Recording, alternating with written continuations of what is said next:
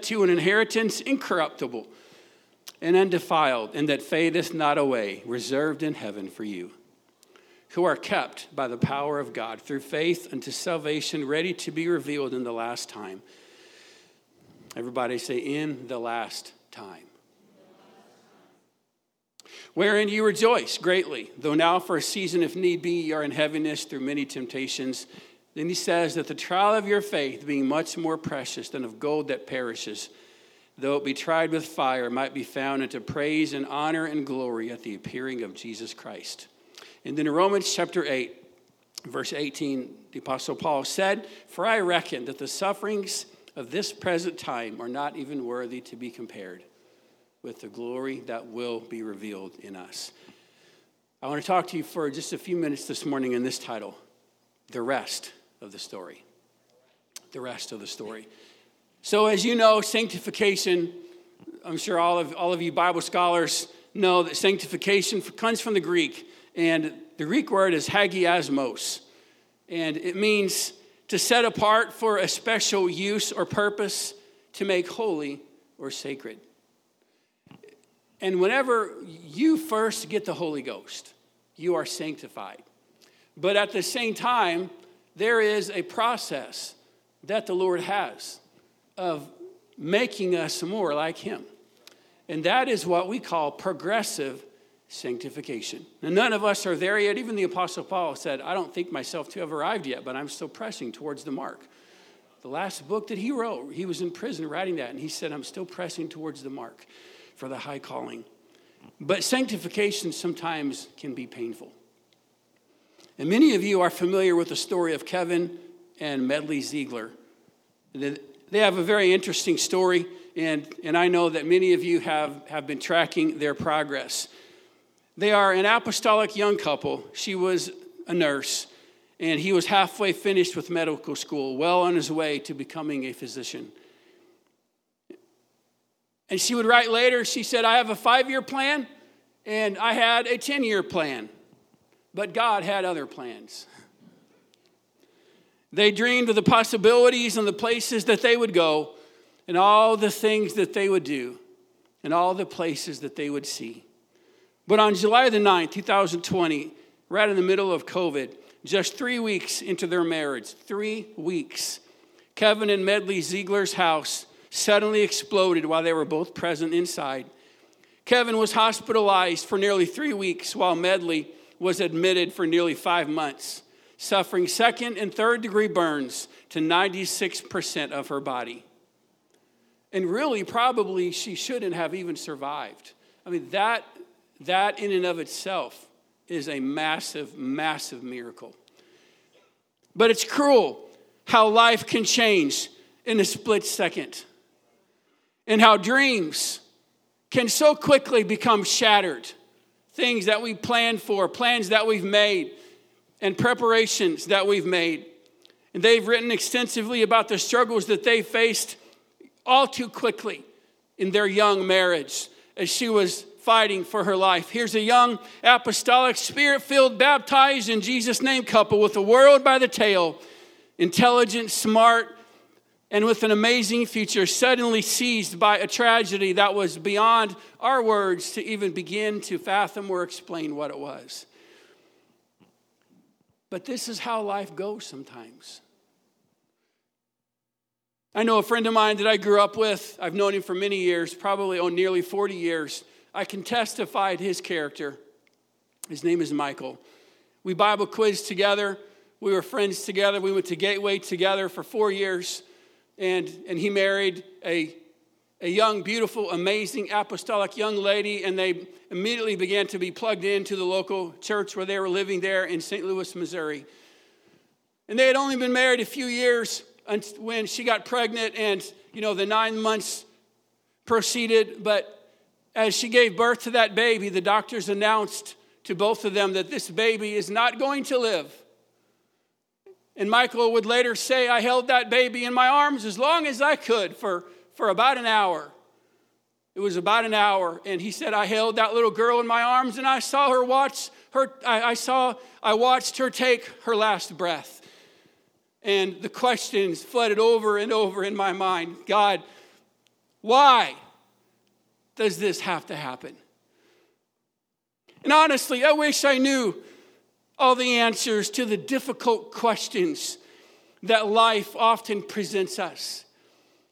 There's maybe a young couple that said, man, I thought I was in the will of God, but he left and he cheated on me and he left me, with these kids and now here I am and I thought I did everything right. And all I can tell you is sometimes life does not make sense. But we have to trust him anyway. Amen. I don't know the answer to all of life's difficult questions, but I do know this. If you are a child of God, you will undergo a process that the Bible calls sanctification. Now, it's true that everybody's story looks different. What God allows me to go through is not the same as what he allows you to go through, because some of you are more like Jesus than me. So maybe I need a few extra knocks on the head. I don't know if that's true or not, but he knows the way that we should take, and he knows the process. I remember singing whenever we would go to youth convention many years ago in Missouri Youth Convention. I remember them singing, "To be like Jesus." You know that old song? To be like Jesus. And we would lift our hands, tears would roll down our cheeks, and we would sing, "On earth I long to be like him." And we would sing that song, and the presence and power of God would come over us. But what we did not understand was that to be like Jesus would be a lifetime journey. And there would be trials, and there would be problems, and there would be valleys, and there would be mountains that we would speak to, that our mountains sometimes would not go away, and sometimes we would have to walk around our mountain or climb our mountain or tunnel through it. But with the help and the grace of God, he was there and he was with us. And he helped us through it all. But it's a process.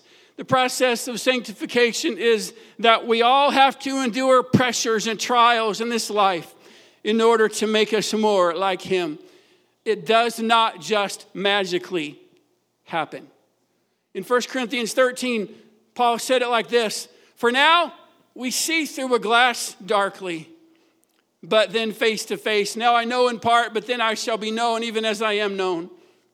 It's like, have you ever walked up to a car that has tinted windows and you want to see what's inside, and you press your nose and your face to the windshield and you try to see what's inside because the windows are tinted and you can't quite see what's in there.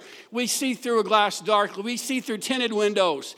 You can sort of see that there's something inside of there, but you know that there is something, but you don't know exactly what it is. This is what Paul was saying. He's like, right now in this life, we're seeing through a glass darkly. We're seeing through a tinted window. We don't exactly know what it's all going to look like and what it's going to be like whenever we get to go to heaven. But we know that it's going to be awesome because we still see, but not clearly yet. But one day,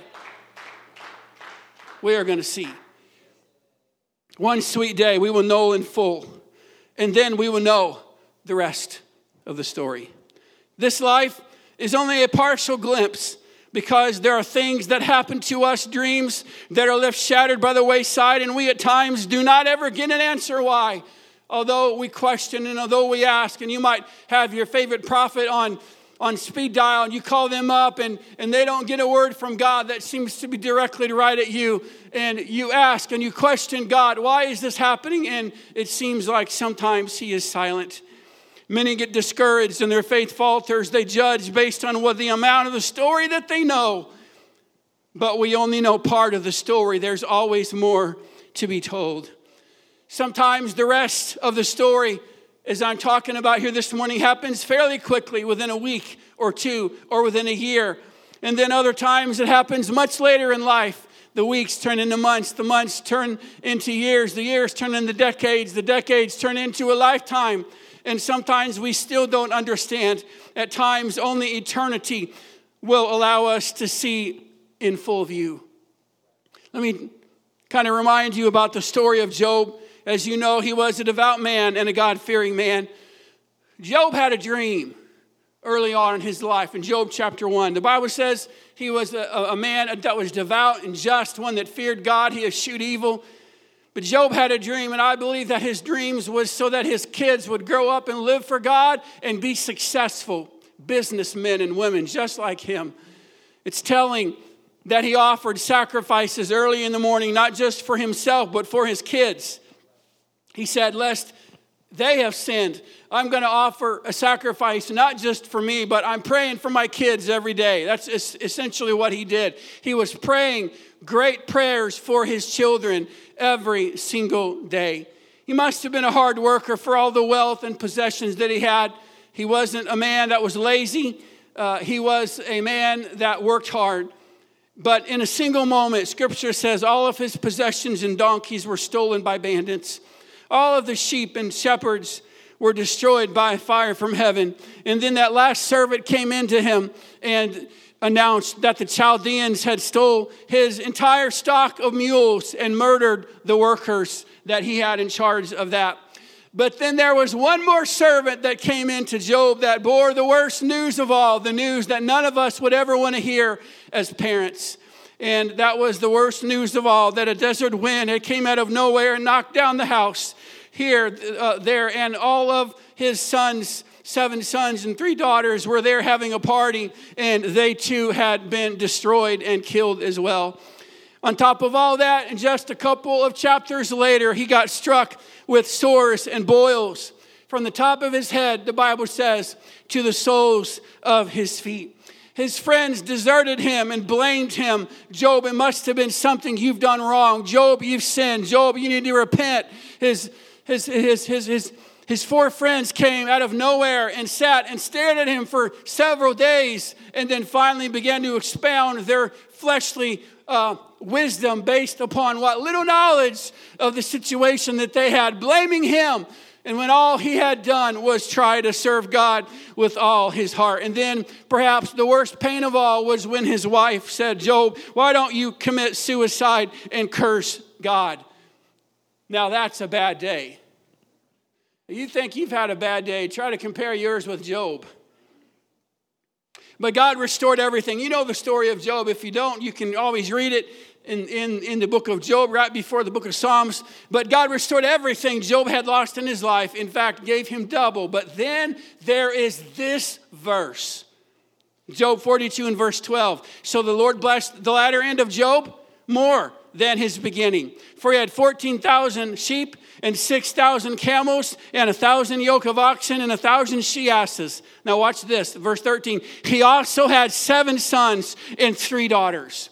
Now, when you compare that verse to Job chapter 1 and verse 2, you know that Job had at the beginning 7 sons and 3 daughters. And when you compare the amount of oxen and sheep and donkeys that he had in the beginning of chapter 1, you know that God gave him double that amount in Job chapter 42 and verses 12 and 13. But it's almost like God passed over his kids. I'm going to give you double everything. I'm going to give you double the camels and double the oxen and double the gold. I'm going to build you a bigger house. I'm going to make you a better businessman. I'm going to expand your reach and expand your influence. But God only gave Job the exact number of kids he had at the beginning of his life, or at the beginning of the story. And that was 7 sons and 3 daughters. And I know for anybody, whether you're here physically or perhaps you're watching online, and if you ever know the deep pain that comes with the loss of a child, nothing can ever replace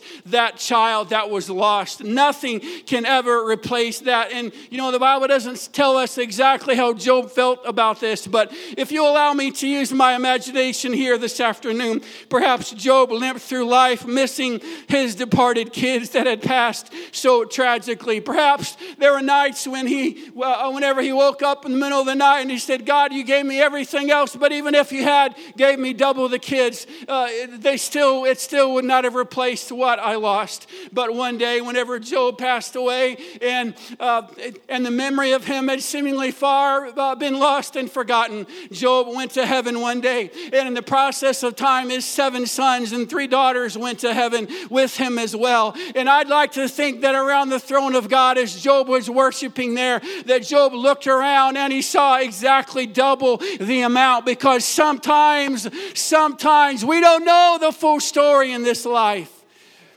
And we've got to trust God with the rest of it. Look at the poor man Lazarus. He lived his entire life as a beggar. This story is told in Luke chapter 16. We'll read it in just a moment. Begging for food by a rich man's gate. The Bible says that they picked him up every day and they carried him to this rich man's house. We don't know the name of the rich man, but we do know the name of the poor man. His name was Lazarus.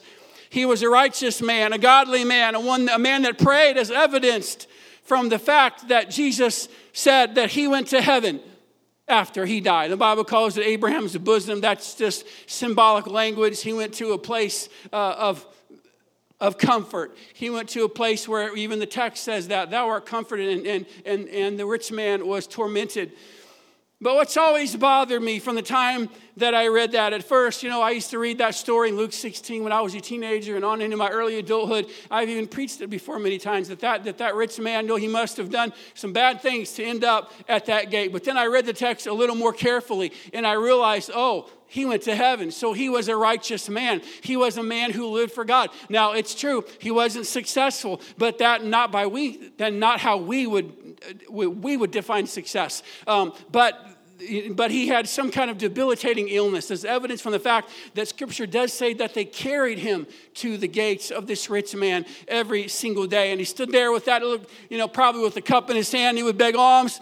And as that rich man would pull out of his gate, he would ask him for just a few crumbs of bread and perhaps a little bit of water or something to drink. Amen. And so I preached that text many, many times. But then later on in life, and just over the past couple of years, I read from Psalms 37 and verse 25, where David said, I have been young and now I'm old, and I have not seen the righteous forsaken, nor his seed ever begging for bread.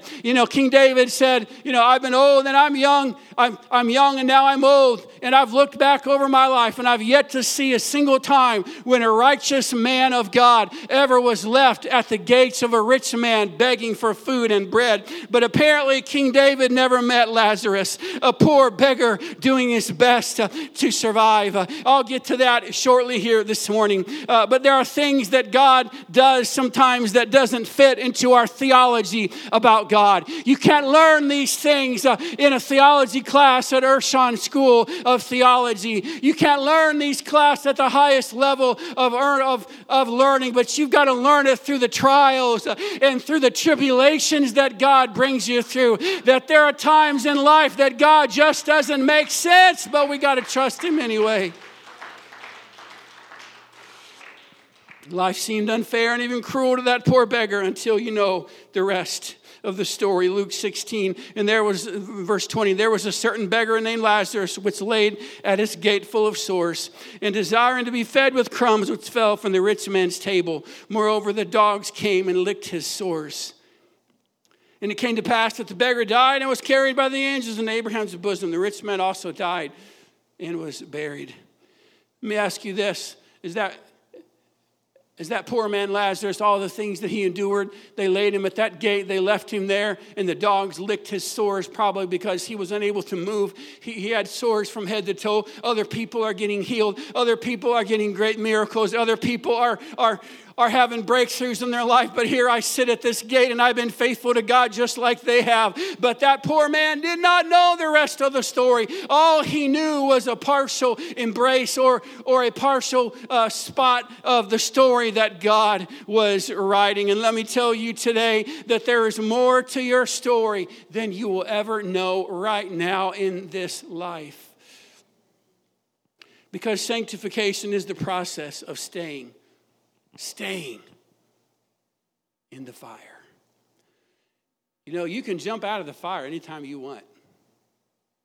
But if you do, you'll fail in the mission to be like him. And if you come back to the Lord, guess what? You get to redo the story over again. You get to redo the lesson. So you might as well stick it out. And in Joshua 24 and verse 4, Bible says, and I gave unto Isaac Jacob and Esau. Isaac had two sons, Jacob and Esau. You know that. Now watch what he says. And I gave unto Esau Mount Seir to possess it, but Jacob and his children went down into Egypt. Read that again. which was the righteous son of Isaac. The Bible doesn't even tell us Esau's death. From the time that we read of Jacob and Esau's story of how Jacob deceived Esau, you see him again later, 20 years later, whenever Jacob visited his father again. And the story, he saw the angel of God and Bethel happen, and then he went to Laban's house and he came back and he wrestled with an angel of God because he was getting ready to meet his brother the next day. And the last thing his brother said was, "The next time I see you, I'm going to kill you." If I would have been terrified too. Many times fear is the greatest, presents us with the greatest need to have a good prayer meeting when you're terrified and you need God's help. You need to get a hold of God and you're desperate. And that's kind of where Jacob was. "Bless me, Lord." And he wrestled with that angel. Amen. But Esau was not a righteous man. The Bible references him briefly in Hebrews chapter 12, where it talks about Esau had a bitter root that sprung up, and many were defiled by him.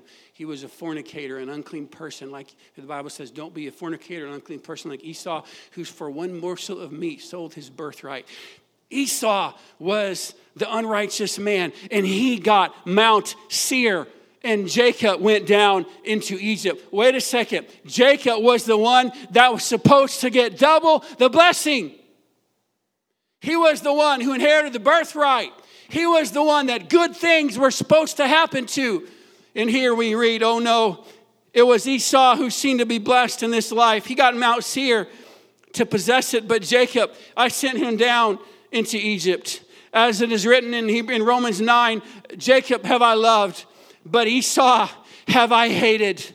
You mean to tell me that God blessed a man that Scripture says he hated his lifestyle and the lifestyle that he lived, while a man that was righteous and godly and wholesome and did everything he could to do the will of God, he was sent down into Egypt. Not just sent down into Egypt, but for 430 years. Multiple generations after he died. But the Bible says in Psalms chapter 11, and the answer to that is in this verse, Psalms 11 and verse 5. The Lord tries the righteous. The Lord tries who? The righteous. But the wicked and him that loves violence, his soul hates. Here's another way I interpret it. God tries the righteous, but he leaves the wicked alone. Grace follows the righteous, but the wicked, he leaves them alone. You see, God only tries the righteous. He doesn't waste his time with the wicked. And that's why Jacob was sent down into Egypt for 430 years, was because God had a great big plan for Jacob, but he needed to get the Jacob out of Jacob first.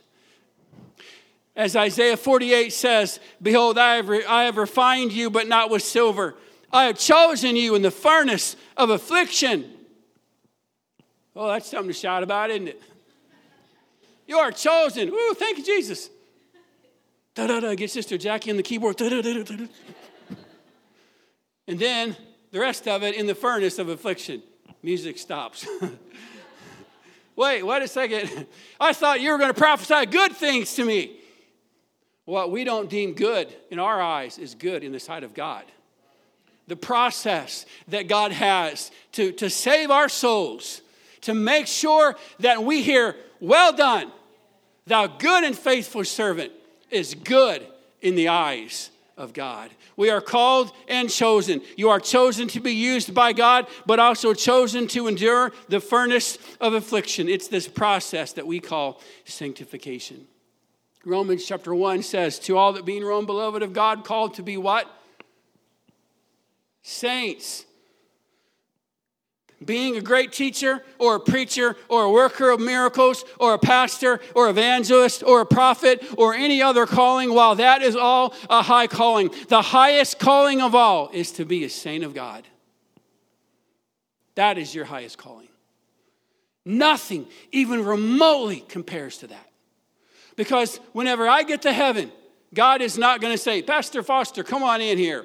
Whenever Pastor Gary gets to heaven, he's not going to say, Pastor Gary. We don't carry those ministries to heaven. We get a reward for the things that we've done. If it was done as unto the Lord, as the Apostle Paul wrote about many times, we get a reward for it. But that is not our highest calling. That calling ceases when we're in heaven.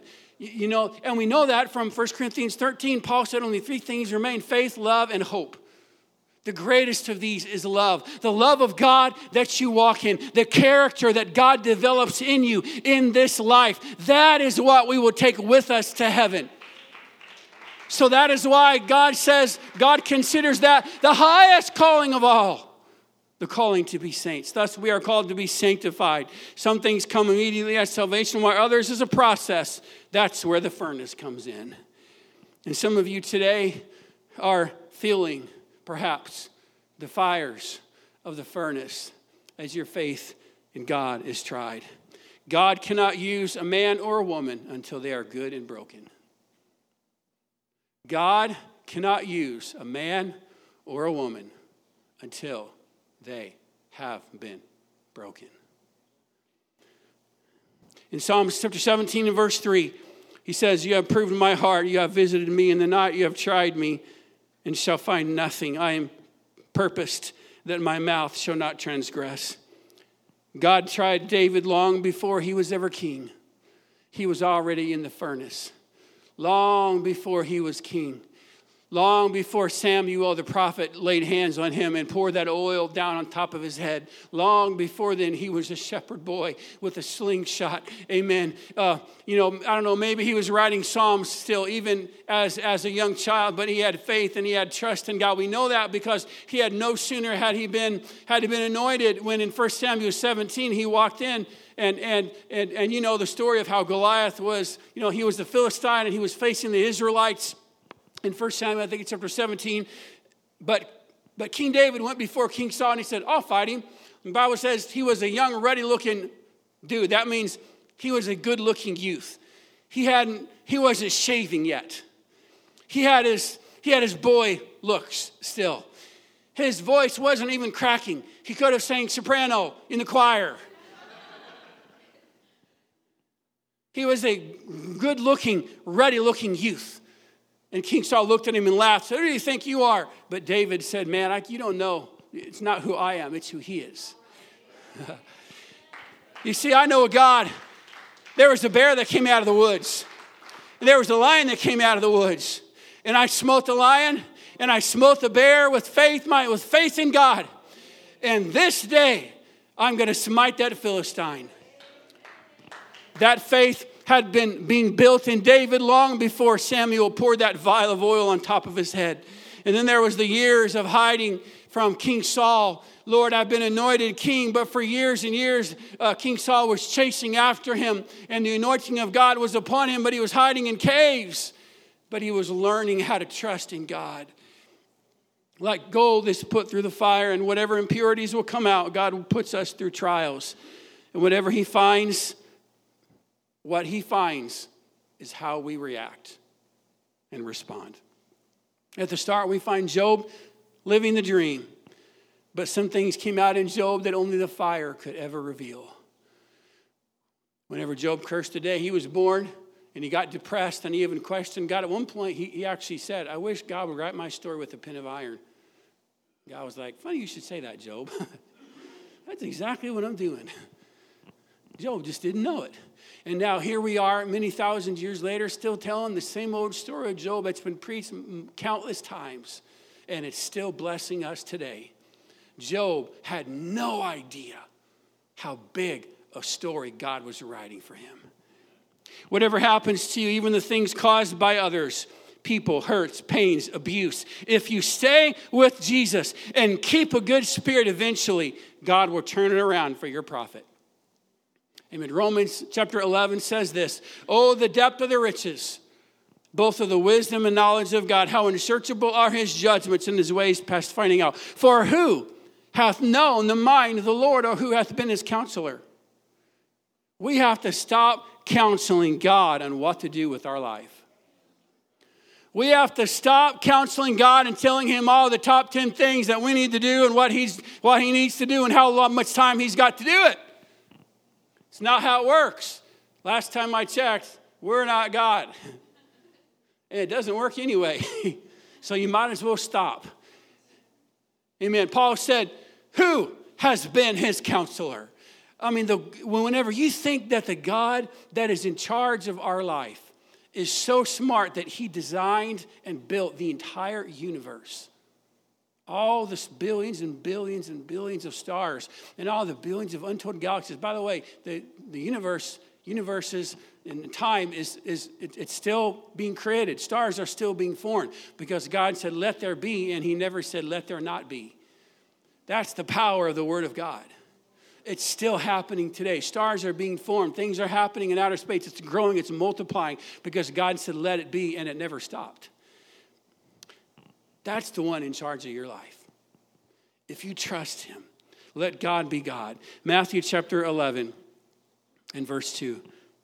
Now when John had heard in the prison the works of Christ, he sent 2 of his disciples and said unto him, are you he that should come, or do we look for another?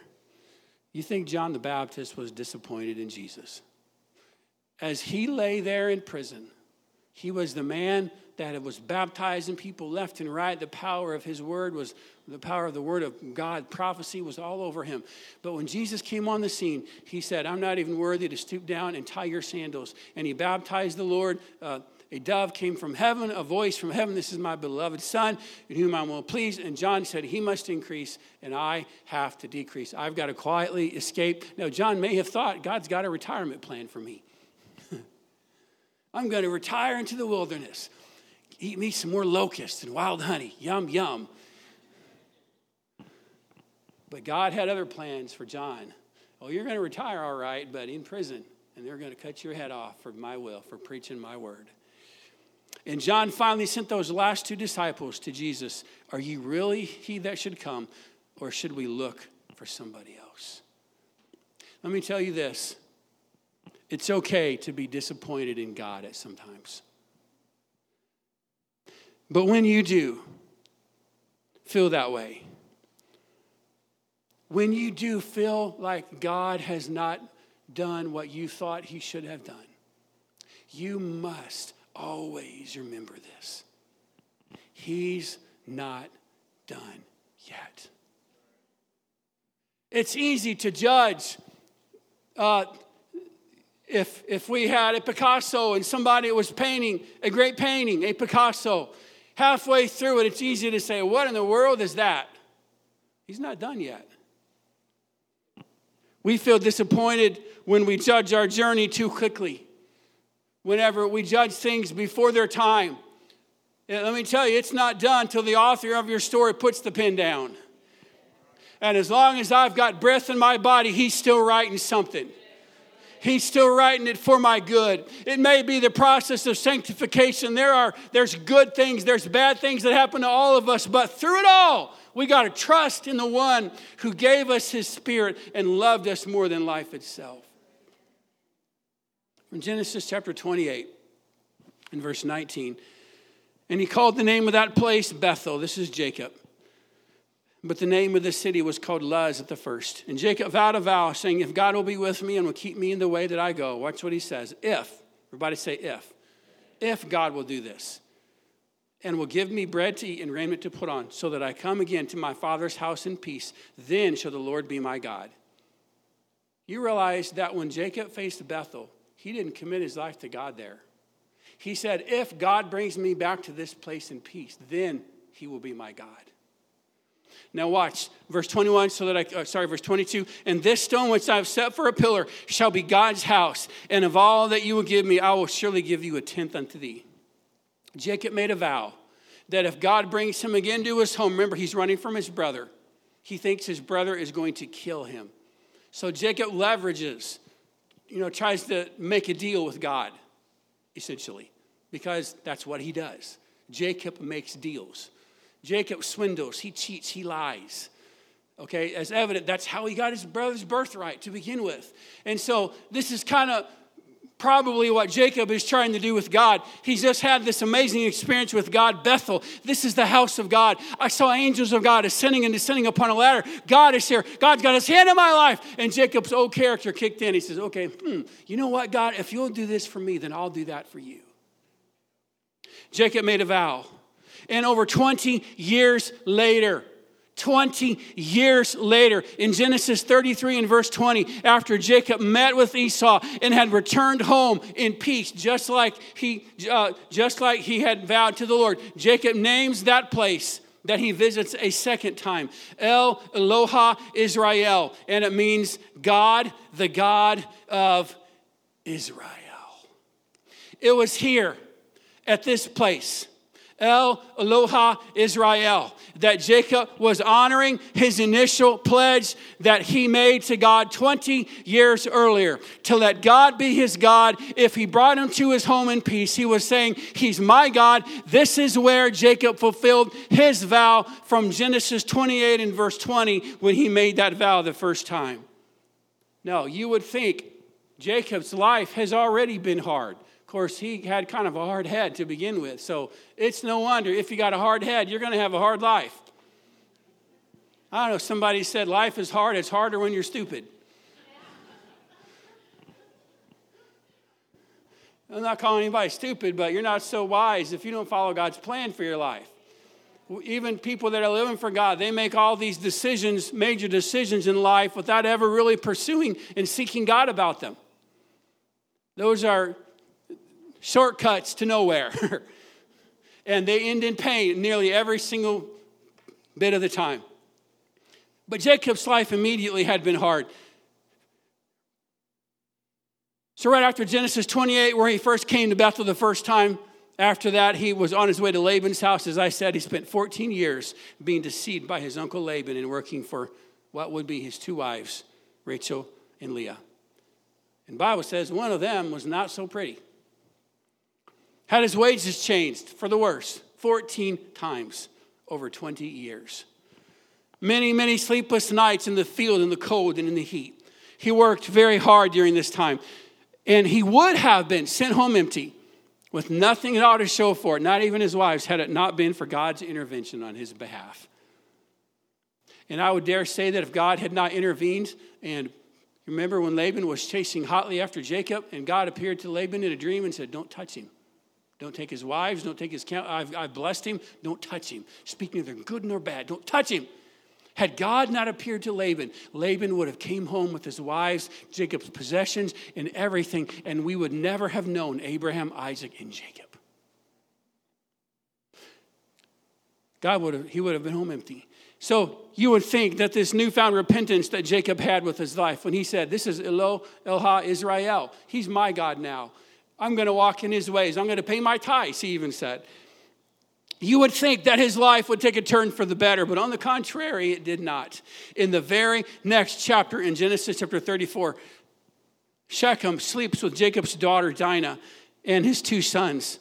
Simeon and Levi slay all the men in response to that. And Jacob is forced to leave that place in complete and utter shame. In the very next chapter, Genesis 35, not very long after Jacob had said that, Deborah, who was Jacob's mother's nurse, passed away. Deborah must have been like a second mother to Jacob because Jacob named that place Oak of Weeping. In the same chapter, his beautiful and beloved wife Rachel, whom he had worked 14 years to get, passed away while giving birth to his younger son Benjamin. Ben-Ammi, as Rachel called him, the son of my sorrow. In verse 29 of that same chapter, his father Isaac also passed away. God took the three people in his life who were the closest to him in a single chapter right after he had committed his life to God. But it goes on. In Genesis 37, he loses his favorite and most loved son Joseph, thinking that he had been slain by wild beasts. And several years go by, and Scripture says that Jacob's spirit had died. He had simply given up hope. And then came a great famine. And 2 years into that famine, and he thought, this is where perhaps he thought, this is where it ends for me. But he had to trust God again by sending his favorite son Benjamin into Egypt so that he and his family would not starve to death. I think it's safe to assume that Jacob was probably disappointed in God. But the Bible says that whenever he got word that Joseph was alive, Scripture says Jacob's spirit revived. Because from the time that Jacob proclaimed God as his God, nothing but trouble had came his way. Nothing but trouble. And it all culminates in that single moment in his life where his spirit finally revived when he finally says, man, something good is going my way. Jacob's story was not over yet. You see, it's not over, as I said, until the author puts down the pen. And then there's this curious story from Genesis chapter 49. About 17 years had passed since Jacob and Joseph had been reunited. And Joseph, who had been through his own trauma and trouble, as we all know that story, had two sons, Ephraim and Manasseh. Now, Ephraim was not the oldest. It was Manasseh. Manasseh was the oldest. Ephraim was the youngest. Now, remember what had happened to Jacob many years earlier, right? You remember that story. He had deceived his brother, and the younger got the blessing. And whenever Joseph sees that his father is on his deathbed, Scripture says that Jacob sat up about like this. And he had a staff in his hand. And he leaned on that staff. And he put the youngest on his right knee and the oldest on his left knee. And Joseph said, not so, Father, because Manasseh is the oldest. And then Jacob said, by the Spirit of God, this is where he first began to prophesy. You realize Jacob was not a prophet until the end of his life.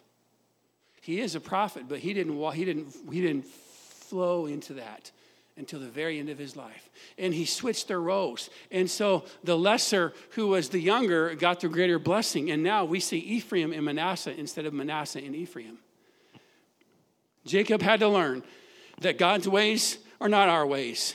Out of Jacob's long life, the writer of Hebrews selected one moment in Jacob's life as Jacob's ultimate act of faith. And it wasn't when he said, if God brings me back here, then God's going to be my God. It wasn't any of those things. You know when it was? It was this exact moment from Hebrews chapter 11, verse 21. By faith, Jacob, when he was dying, blessed both the sons of Joseph and worshiped, leaning on the top of his staff. You see, Jacob was a hard man early in his life, strong in his fleshly will. But this time, the youngest got the primary blessing again. But with Jacob acting in light of God's perfect will and without all the scheming and all the anger and all the bitter results, this time he just flowed into the prophetic, and immediately the spirit of prophecy came over him. And as Jacob lay there, all of his 12 sons came before him, and he prophesied about each and every one of them. He even spoke over Judah and prophesied that Messiah would come from the loins of Judah. He told everything. He told about Simeon and Levi and how Levi would inherit the priesthood. He told about all the 12 prophets and all the things that were going to happen. He saw 10 years into the future. He saw 500 years into the future. He saw thousands of years into the future in that single moment. And that's why the writer of Hebrews says this was his greatest moment of all. You see, God is still writing our story, and he's not done yet. He's taken us somewhere. He's taken you somewhere. And when he gets done, you're going to flow in an anointing like you've never had before. So you got to keep trusting God, and you got to stay in the furnace, and you got to keep trusting in the Lord.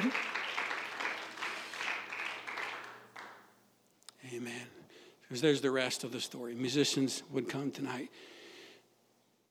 And I mentioned how that poor man was a man that was living for God his whole life.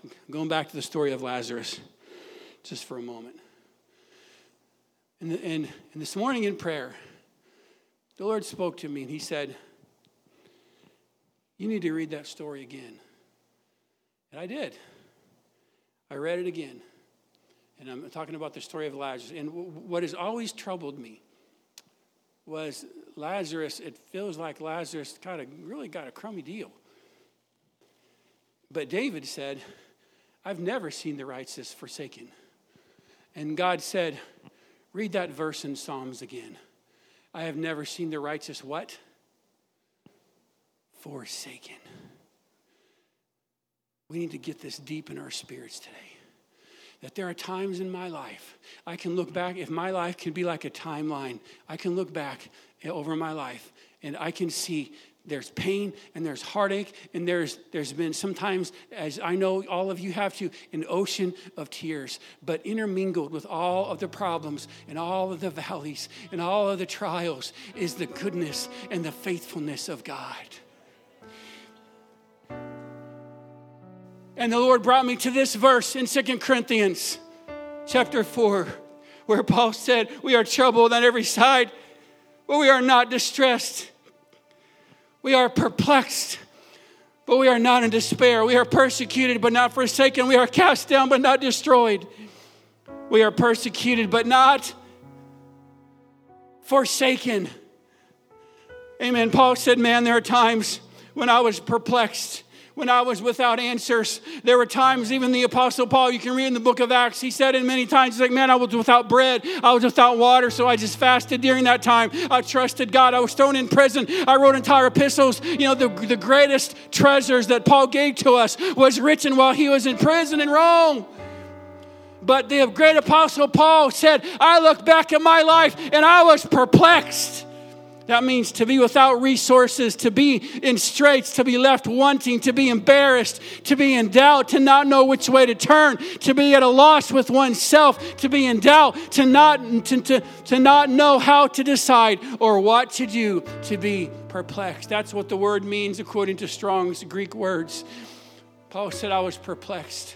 But he said, one thing, I can look back over my life and I can say I was never forsaken by God.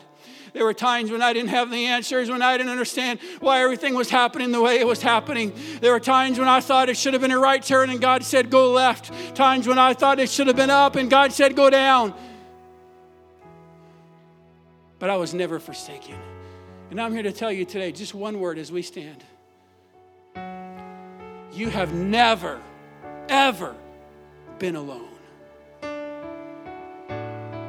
He has walked with you every single step of the way. And at times when you did not even perceive his presence, he was there walking beside you. That's why I said I can look back over my life and it seems like an ocean of tears. But he's been with me and he's never forsaken me. And God's goodness is intertraced all throughout our story. Lift your hands today to the one who's still writing your story. You might feel a little disappointed perhaps in the Lord at this season of your life. But remember, God's not done yet. He's not done yet. He hasn't forsaken you. He hasn't forsaken this church. He's still working out all things for our good. There's things maybe we don't understand, but there's a great big God who's working it all out for our good. And all we've got to do is show up and say, Lord, what do you want us to do now? Come on, let your voices out for just a moment right now. Thank you, Jesus. Thank